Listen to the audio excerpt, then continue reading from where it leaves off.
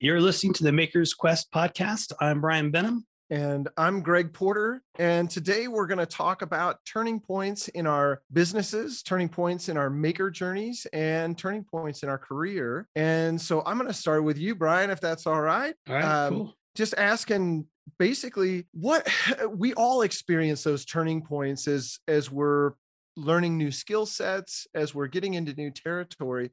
But as it relates to making things, what are you thinking were maybe some big turning points or milestones that you can see in your career or in your making that made a huge difference that maybe even still affect you today? Yeah, I think probably the biggest turning point was when I came to the realization I wasn't charging enough for my work. I had a interior design client.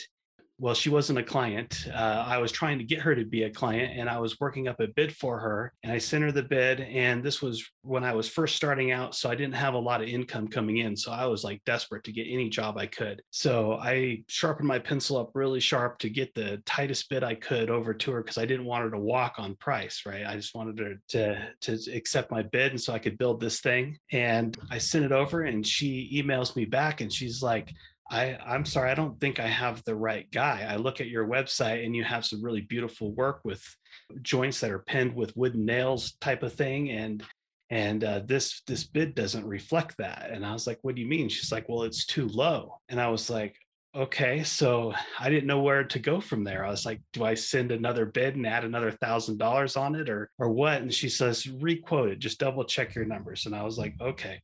So I sent her another bid, and she's like, yeah, I don't think I'm going to hire you. And so I was like, so you don't want to hire me because it's too cheap? And she's like, yeah, you got to understand that this is going in $1 million home. So if you walk in and you scratch the floor and you've barely made enough money to pay your own bills, how are you going to fix that floor? And how are you going to pay the insurance to fix the floor? And do you have insurance? And at the time I didn't have insurance. Mm-hmm. And so then she's like, and also if you bring it in and the client says, oh, it's too shiny, I don't want it that shiny. Like, how are you going to handle that? Do you have money in your bid to be like, no problem, I can just take it back to the shop and buff it out and not have to get in an argument about money over a little thing like sheen. So that really just got me thinking about like, wow, there's a lot of things that I'm not considering in my bid as far as liability and making sure I'm covered in my overhead and all of that. And so that was a really big turning point. And so I started raising my prices quite a bit, and the quality of client came up as well as my price. As soon as I did that, I started attracting higher quality clients. So there's two different types of clients in this world. There's clients that brag to their friends like, hey, I just got this great deal. He was asking $2,000 for it, and I talked him down to $1,500. And then there's clients that are like, wow, I hired this great craftsman. He did this fantastic job. He wasn't cheap, but he was totally worth it. And so once I raised my prices, I started to attract those clients that were really into hiring the craftsman and not the guys that were like cutting me down on price. Well, it reminds me in a very odd way. Gosh, I want to say it was within the last decade. Kia had the high award winning luxury car, and I think it was Kia. It's either Kia or Hyundai, one of those two. And people couldn't believe it because the car didn't cost enough. And it didn't matter the interior quality, the level of fit and finish, all of the level of reliability, the service. None of that mattered because the price on the car wasn't high enough. People didn't believe it. Right. And it's amazing that if you have a very valuable product like what you're making, it's a high-end product, that the perception of value that people are getting is tied to how much they paid for it. And I think some of that might be a little bit of the ego when they brag to their friends about how much they paid for something, but right. But also the more you charge, the more they're going to look at it as an object of desire. Maybe. Right. The more they're going to appreciate it, they're going to be like, man, I paid a lot of money for this. It's got to be top notch. Yeah. Interestingly enough, too, I had a great conversation with a guy who owns a company that sells, I'm just going to say, jigs for woodworking. That's how I'll put it, because I don't want to call him out. And I was talking about pricing with him in the retail market and all of those things. His background was in business. It wasn't in manufacturing. his father had created the business and he took it over. And he told his dad, he said, "We're not selling enough of these because we don't charge enough for these. People don't perceive that there's any value." And he said they kept raising their prices. And the more they raised their prices, the more people bought their product. And he said, now there's a threshold, there's an upper end to it, but there's definitely a point where people look at it and they want to buy the best of the best.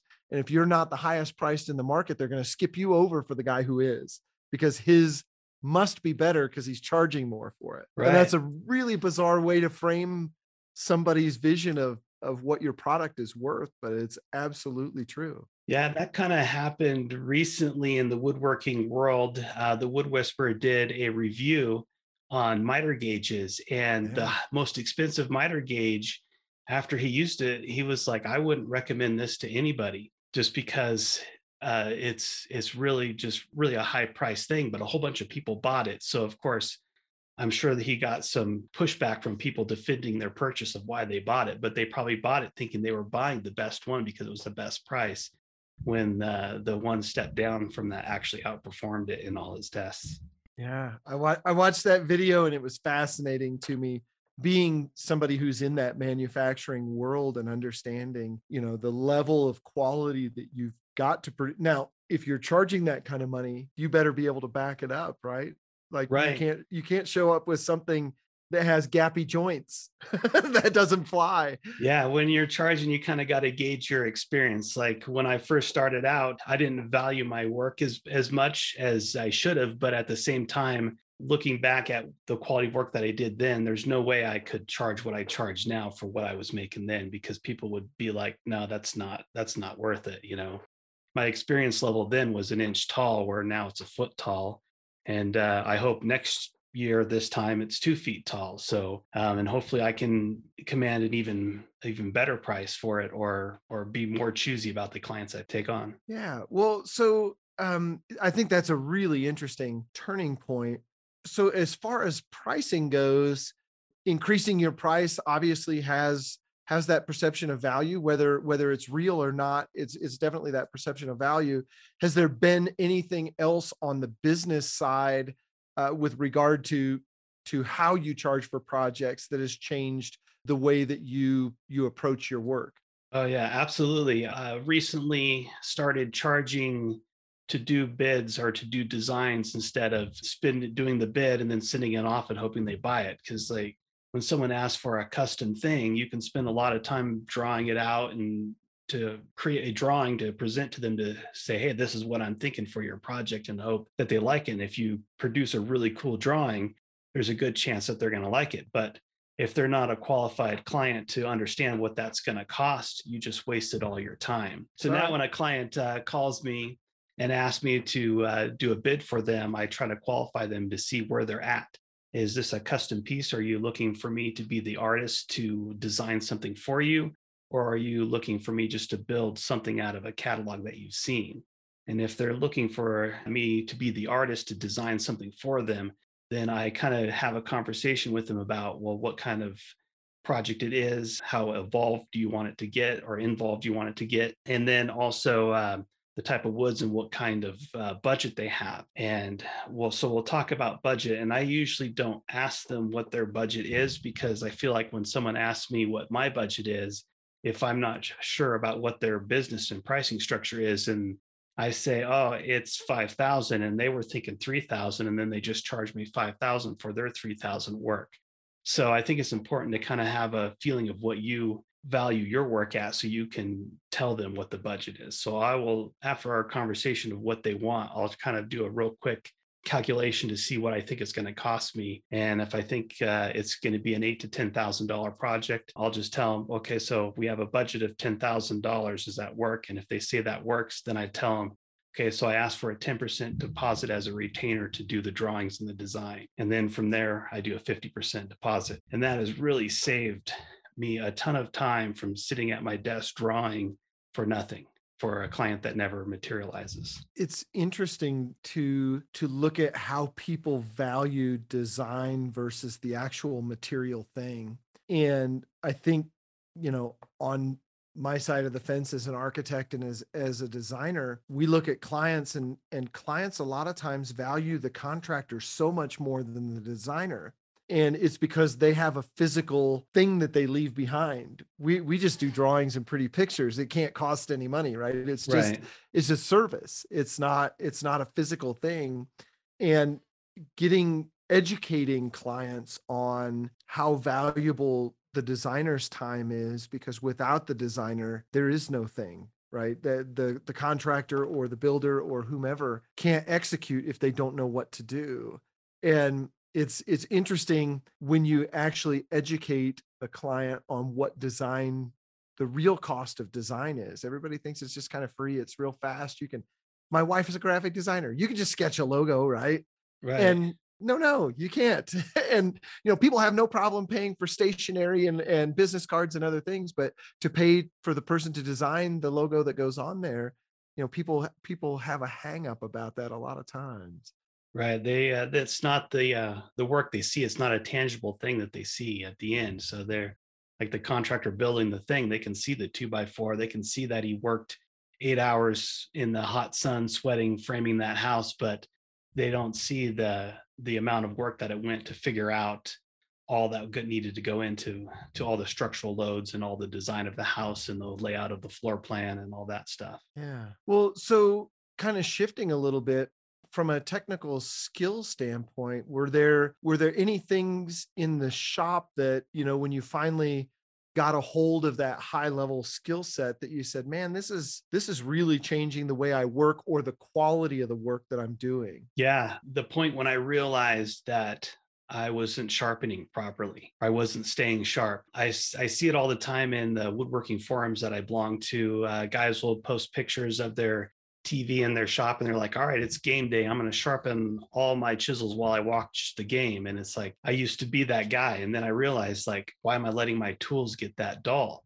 So when I'm in the flow state of getting something built and I realize, oh, that tenon's too tight, I just need to take a quick swipe off of it. And I grab my shoulder plane and it's dull, and then it tears up the tenon, and now the tenon's too loose because I ruined it because my tool was dull. Or you spend all this time hand planing that tabletop, and as you're halfway through it starts to tear out. It's because I waited too long to sharpen. So now no matter what, even if it's still cutting good, a quarter of the way through, I'll stop and take that blade out and take a couple of swipes on the stone and keep sharpening. So that way it's 100% always sharp. Every cut is beautiful. And it may seem like, oh, you're wasting so much time because you're stopping and sharpening so often. But if you have some tear out, then that's a huge problem. That's a huge amount of work because now you got to flatten the entire tabletop to get rid of that one tear out dip. So, yeah, and then everything just changed from that point just by staying sharp because I was always ready to go no matter what problem I encountered while I was building something. I always had a sharp tool to execute the cut as perfectly as I could.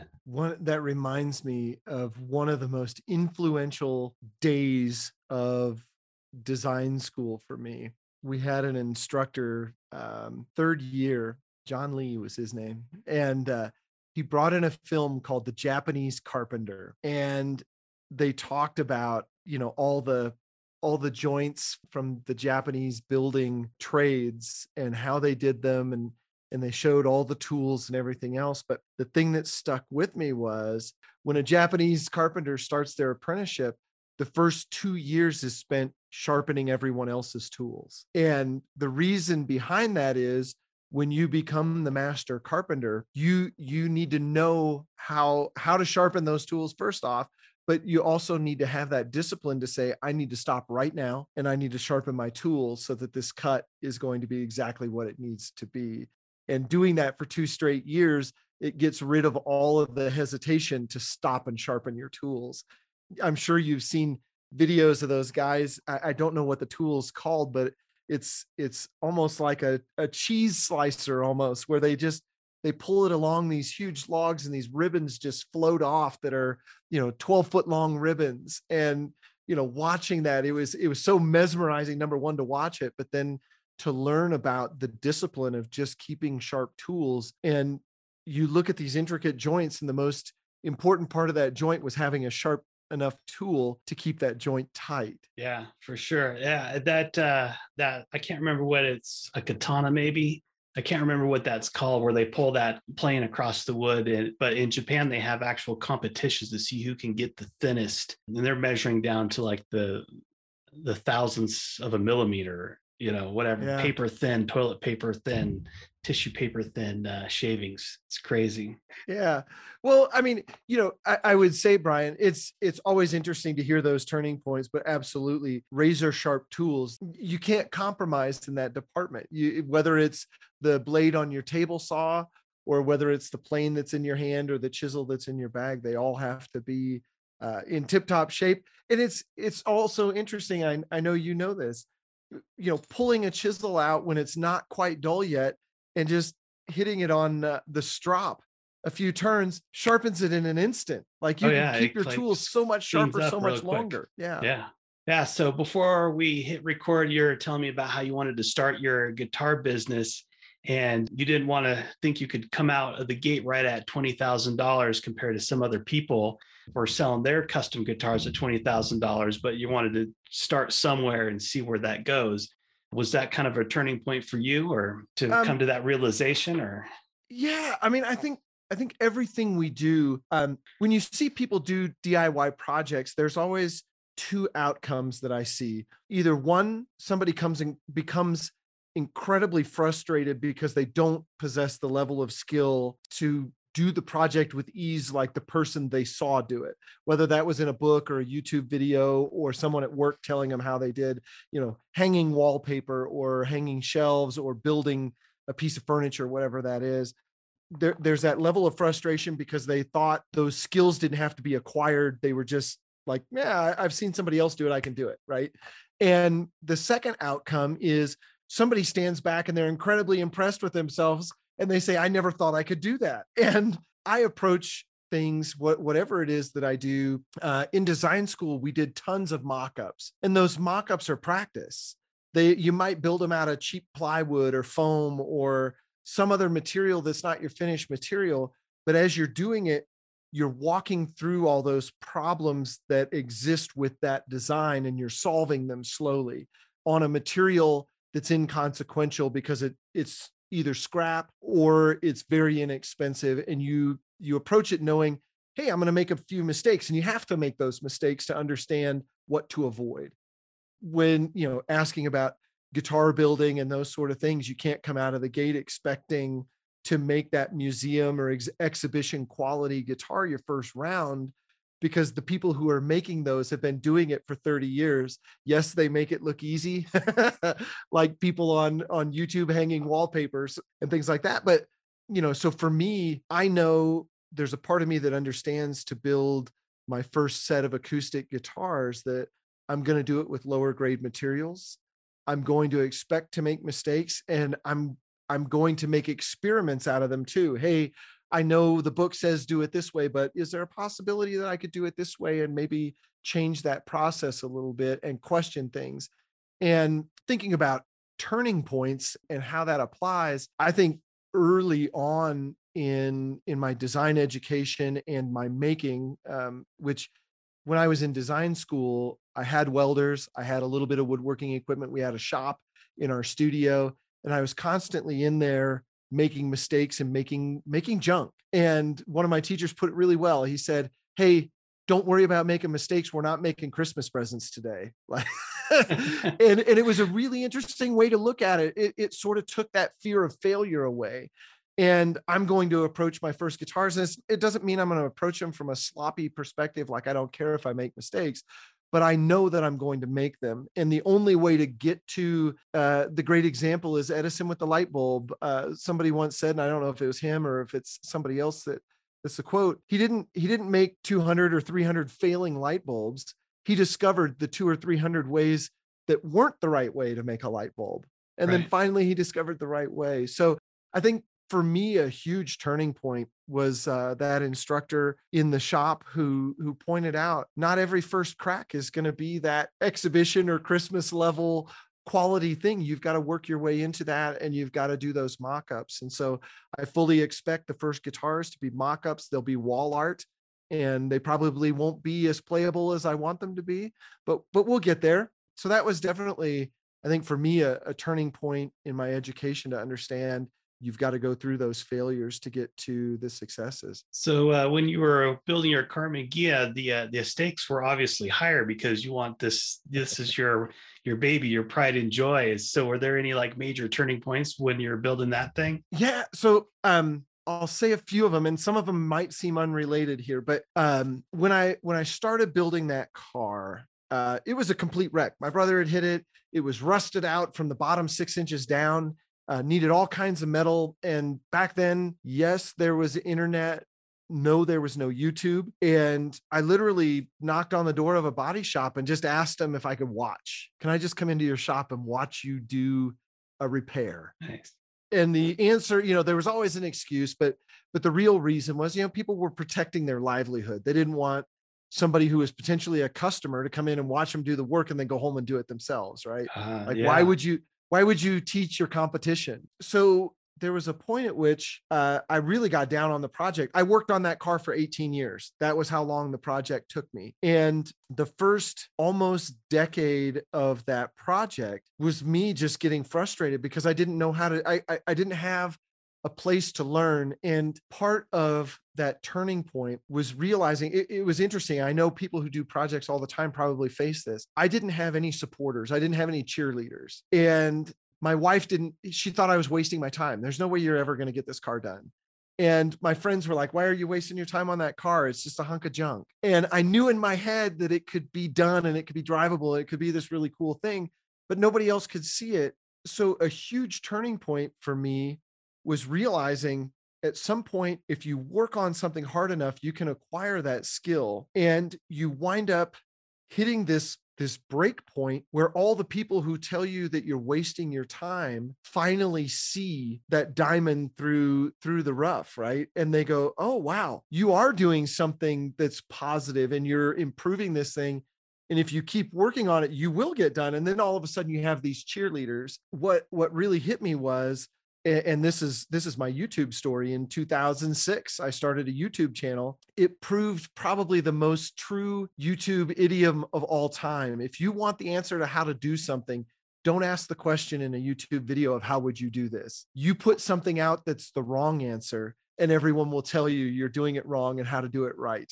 Right. And I'm sure you've seen this, right? Oh yeah, I've And experienced it many times myself.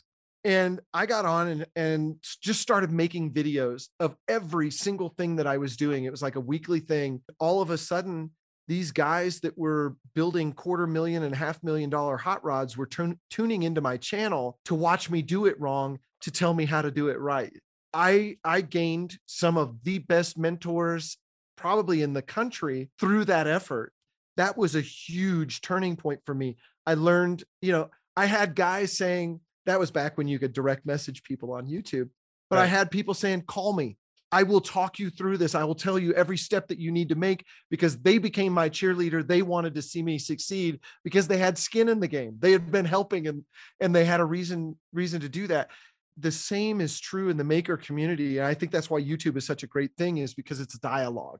It's not a one-way street. When I make a video and I show, how I make a piece of furniture or how I make a guitar or how I do some kind of a project on the car, somebody may say, hey, when I do that, I do this and it improves me. Or they may say, hey, I tried that, but I had this really hard time doing X, Y, and Z. And somebody else jumps in and answers the question for them. That to me, I think, not just in my personal career and kind of journey was a turning point, but I think in the world as a whole has benefited from all of that interaction. I just think it's fascinating. Without that interaction, I wouldn't be who I am today. I mean, 2016, that was, 16 years ago, 16 years a ago. long time ago. So quite a few years ago, almost, approaching 2 decades now that's been a part of my career. Yeah, I think you made a really good point that the world benefits as a whole, especially not just as people learning from you to how to create something, but also how to communicate it. Like when I get comments, sometimes I'll get comments says, hey, that was a really cool way you did that. Have you ever tried it this way? And it makes me think, oh, now I'm learning something new. And then I get comments from people like, you're an idiot. You should have used a Forstner bit instead of a spade bit, and it's like, well, that guy is kind of a jerk. So you kind of delete his comment, but you hope that, that he's going to learn, like, maybe that's not a good way to communicate because he deleted my comment now. And so then hopefully next time, maybe he'll come back with something more positive, or at least I hope he hopes that he comes back with something more positive. Like there's a way better way to treat. If someone comes at you as an attack, you're of course already, now you're on the defensive and you're like, well, screw you. And now neither one of us are learning anything. But if you come in, it's like, oh, I see what you did there. Have you considered this? Then that's it's a whole new thing. And I mean, it's that way in real life too. I've gone to a lot of car shows, and it's really interesting. There's the group of people who know it all, and there's the other group of people who are just there to help. And you'll see people go buy a car that looks fantastic, and they'll just start picking on it. And I think it's an internal thing, right? It makes them feel better because they're picking on that guy's work. Yeah, and they're showing their knowledge, like, check my ego out and all the stuff I know. Yeah, and then there's a different group of people that will stop, and if they see a deficiency, they'll start asking, like, hey, why did you do it this way? And there's 1,000 reasons people do things. People are on tight budgets sometimes. Right. People are on tight timelines sometimes. Sometimes they didn't do the work, somebody else did, and they bought it, and they're slowly improving that car. And hey, I just haven't gotten there yet, but it's coming up. And that's the time for that interaction. Hey, I didn't get to repaint the firewall on this car because the engine was installed and I haven't had a place to pull that engine out. But once I do, I'm gonna wet sand that and buff it. Do you have anything that can help me do that? And then all of a sudden that exchange of information starts to happen. And it's just really cool to see that interaction. I think YouTube is kind of that place in real time all the time now. Back to the turning points, I think one of the other things, I learn more when I have to teach someone a skill than when I just execute. And I learn as much from teaching them as I do any other way. YouTube has been a wonderful source of, I say some of the stuff I do is like, hey, it's DIY. This is how I do it. I'm just going to bring you into my world and show you my process. But as you're going through and rethinking that process, you're kind of constantly questioning what you're doing and why you're doing it. And you learn so much from just doing those things. And so there's a lot of value as a designer, as a builder, as a maker, to making videos to try and explain what it is you're doing. You make yourself better in the process. Yeah, you just reminded me of something. One of my friends that watches my YouTube channel, he's like, why are you telling everybody your secrets and how you do this thing? Like in the desk video I did a little while ago, I showed how I made this jig to cut the curves on the handles for the bandsaw. And it's not something you really see very often on YouTube. I don't know. I think it's just kind of like the math is kind of complicated for some people to wrap their heads around. And so I showed how I came up with the curve of that jig to do it. And he's like, I don't understand why your people are going to just be able to rip you off now. And I just told him that the stuff that I'm doing now funds the stuff I want to do in the future. So if I look back 10 years ago and I kept my secrets all secret and I never told anybody and never put it out there, I wouldn't make any money from that secret and it wouldn't have funded what I'm doing today. So I'm hoping that I'm always constantly learning, and by teaching other people, and I'm earning ad revenue and they're taking my classes at the Wood Whisperer Guild or whatever. So I'm earning revenue on the knowledge that I know now, and that's allowing me to grow and invest that money in myself to learn new things, to build something new or create something new in the future. So yeah, YouTube has really helped my knowledge just grow really rapidly, not necessarily just by watching other people build stuff, but by funding my builds. Well, and I hope I'm not repeating myself, but I've always said you can give 10 people the same box of cake mix and have them follow the recipe and you'll get 10 different cakes. I guarantee it. There will be some that are good and there will be some that are ready for the trash. I've always thought through that lens about sharing the things that I know, and I don't feel like I know it all, but the small amount of knowledge that I have in my head, I will readily share with anyone. And if they're going to be my competition and they can outdo me because they work harder or they practice harder or they have better ideas, then they deserve to Right. Yeah. when if it's truly a competition. I don't think what we do is a competition. I think there's room for everyone, and I think a rising tide raises all ships. We're all in this to make everybody better, and it just brings us all up. And I know the more I give, the more I get back. There's no doubt about it. Right. And the people that are driven to be really good at the craft that they have chosen, like being a master woodworker or whatever, and they might learn something from me, I don't think that that person is going to necessarily copy me and rip off my design, because that's not in his nature. His nature is to find his own path. And that's why he's watching what I do. And that's why I watch what other people do that are better than me. And it's not because I want to rip off someone like Philip Morley, who's an amazing furniture maker, and I follow him religiously on everything he does because he's so good. And it's not because I want to build what he builds. It's just I want to learn from him and then apply that to my own designs so I can go off on my own path. So I don't think once you get to a certain level, you're going to be copying people. I think that's the people that are just looking to make the quick buck, and then they'll never have the skills to really copy the guys that are at the top anyways. Well, I think one of the proofs there is when you look at I'm a little bit into impressionistic art. That's one of my favorite things. Okay. And you look at those modern masters that really birthed the impressionist movement, and they all worked together. They all painted together. They all hung out together. They went to the coffee shops together. They exhibited together. They influenced one another's work, and they took, if it would have been one individual, the work would have leveled out at a certain point. But the fact that they all worked together, it brought them up because they inspired one another and they pushed each other. And one person, say a Monet was staring over the shoulder of Renoir would be another example. One staring over the shoulder of the other saying, "Oh, I hadn't thought about approaching my work that way." And when he paints his next painting, it doesn't look like that one over there. It looks like what he would do, just another level higher. And I think that's definitely what's happening for the most part on YouTube. You could point out certain project types where people just copy, paste, paste, paste. And that's fine. If that's what you want to do, that's what you want to do. But I can point out several creators who one up each other. And Oh, every time absolutely. it gets another layer better, everybody benefits from that. And it's Yeah. such a cool thing to see. Yeah. So other turning points that you may have had, like from tooling standpoints, the last time I was out at your shop, I was just fascinated with your milling machine. I wanted you to leave so I could play with it, and you not know.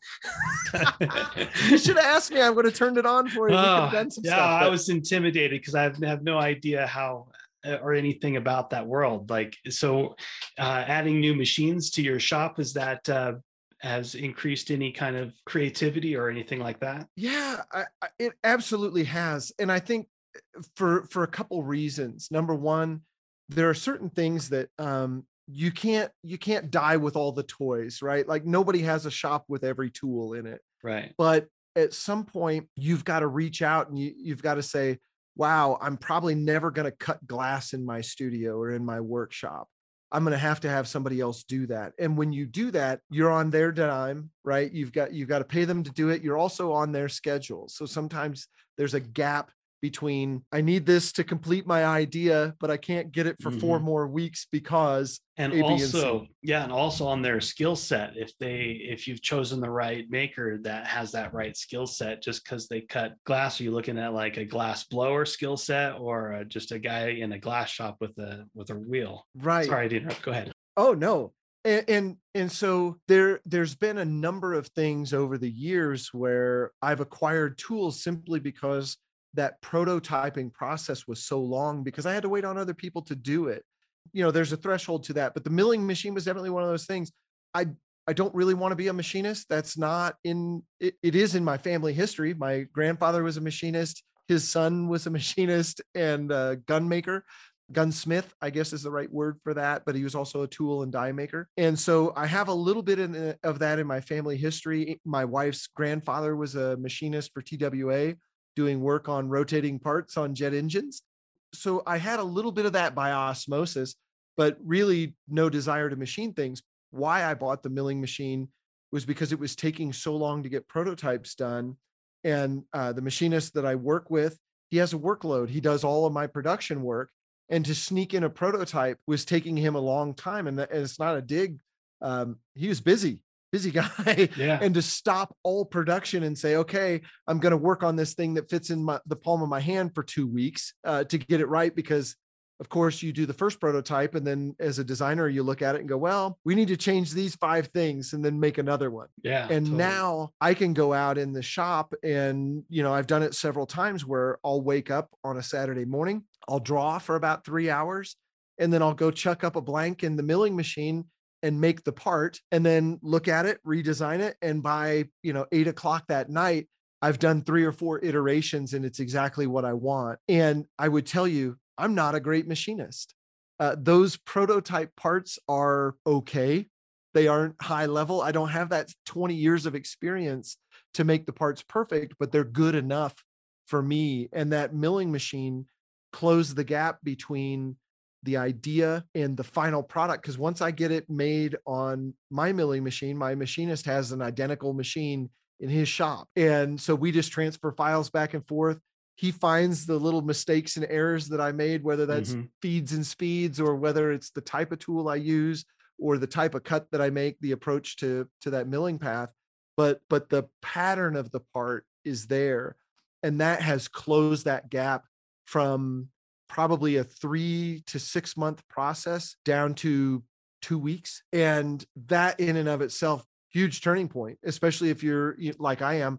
I manufacture guitar tools, and being able to put out new products by shortening that prototype process, I think was a huge turning point for sure in the business. Yeah, that's kind of where I'm at with my 3D printing acquisition that I just got. I had no idea. One of my friends just kept telling me, you just need to buy it. Once you have it, your imagination will go.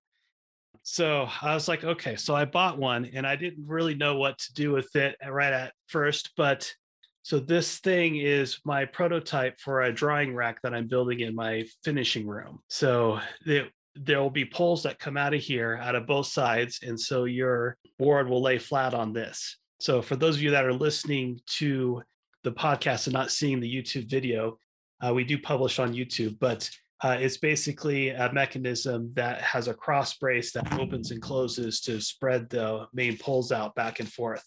And so I can accommodate different size boards depending on how wide I have it to dry on as I'm working. That's just going to be a huge production saver in my shop. So that's my first thing that I printed on my 3D printer. It took me like 6 iterations to figure out how to do that. But so how long did it take you from the first drawing you did to the first iteration of that design? Well, that's the downside of 3D printing.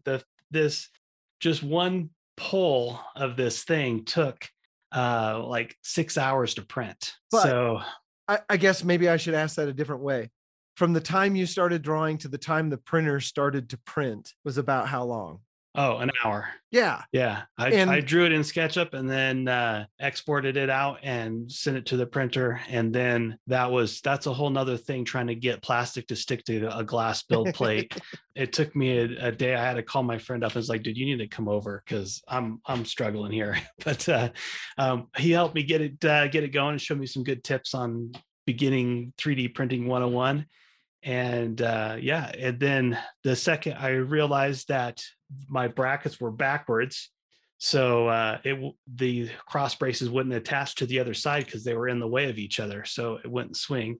So I was like, well, good thing I printed it before I went and built it. But yeah, so it took me 6 iterations to get it a working one. I visited with an architecture firm called Morphosis out in Los Angeles when I was on sabbatical a few years back. And they are an incredibly innovative firm. And Tom Main, the managing partner there, has been one of my architectural idols since I was in school. And every night they have 3 powder printers, which were the first 3D printers that were made.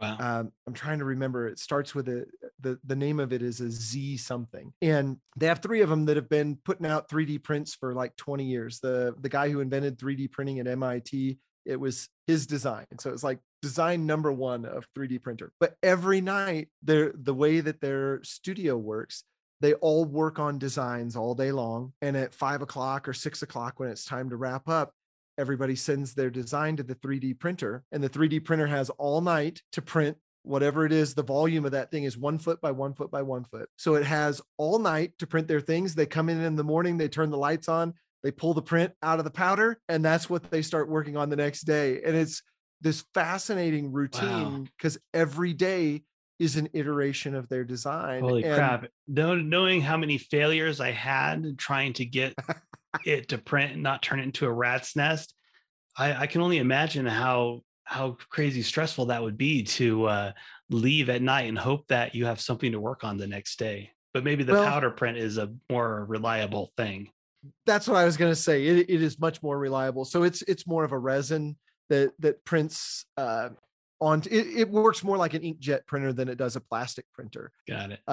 But that said, I think it's that practice of iteration and daily, like if you sort of resign yourself to, hey, I'm going to spend 8 hours designing something, in their case, but in our case, it might be, you know what, I'm just going to design for an hour in the morning, and then I'm going to start my 3D printer going, and then I'm going to go out in the shop and I'm going to work for 6 hours or 8 hours or whatever the magic time is before you get hungry or tired. And you come in and by golly, your part's done. And it's either a rat's nest of plastic or it's awesome. And if it's a rat's nest, that's okay. You'll do the next one tomorrow. And it's that repetition, 5 or 7 days a week, however much you work in your shop and do your thing, that you can do and build on every day. It becomes a language that you start to speak. Yeah. So, yeah, that kind of made me think back to when we were talking about when I started charging for bids, that I said I wasted all this time doing designs that clients never bought. And that kind of made me realize that maybe that wasn't really a waste of time, because I still went through the exercise and learned from the exercise. So then, because I wasn't able back then just to be able to say, okay, well, that thing is going to be a $5,000 thing, because I didn't have bid enough projects to know how much things cost and how much time went into it until I went through that process. So maybe I shouldn't have said that it was a total waste of time, because there was a lot of learning happening to get me to the point to where I could charge for designs. Absolutely. One of the other things, thinking about turning points again, I think we talked a little bit offline about this. There's kind of two pieces to this. And one was when I was a young person, I realized at some point, and I'm trying to remember the exact thing that made me realize it. And I think it was when I was building my first shop. We moved into this tiny little house, and it had a single car garage. And I knew I needed a 2-car garage to do what I needed to do. So I knocked down the garage. I built concrete forms, poured footings myself. I bought some old steel trusses from a scrap yard, and that was my roof structure. And I built this thing with the help of some family. I built this shop, kind of with the bare hands. I didn't hire anybody. I didn't pay anybody because I didn't have any money. I was a young architect, not making jack squat in terms of salary. Those who don't know, architects don't make a lot of money, and young architects really don't make any money. We were living off ramen. And I realized at some point in the middle of that project that I could have things that other people didn't have if I just spent the time to get them. The way my wife's grandfather told me, he goes, sometimes you have more time than money, and that's really valuable. Your time is extraordinarily valuable if you put it to work for you. And I put it to work building that garage. I built the garage for almost nothing. So much stuff was just leftovers and scraps and whatever else. And I realized at that point, I was holding myself back because I was looking at what everybody else was capable of doing. And I don't mean from a skill perspective, I mean from a time perspective. Most people come home from work and they turn on the television or they do something and they relax, and that's understandable. Everybody works hard. But I realized at some point, if you put in a small extra effort every day that most people aren't putting in, you're going to have something that those people don't have.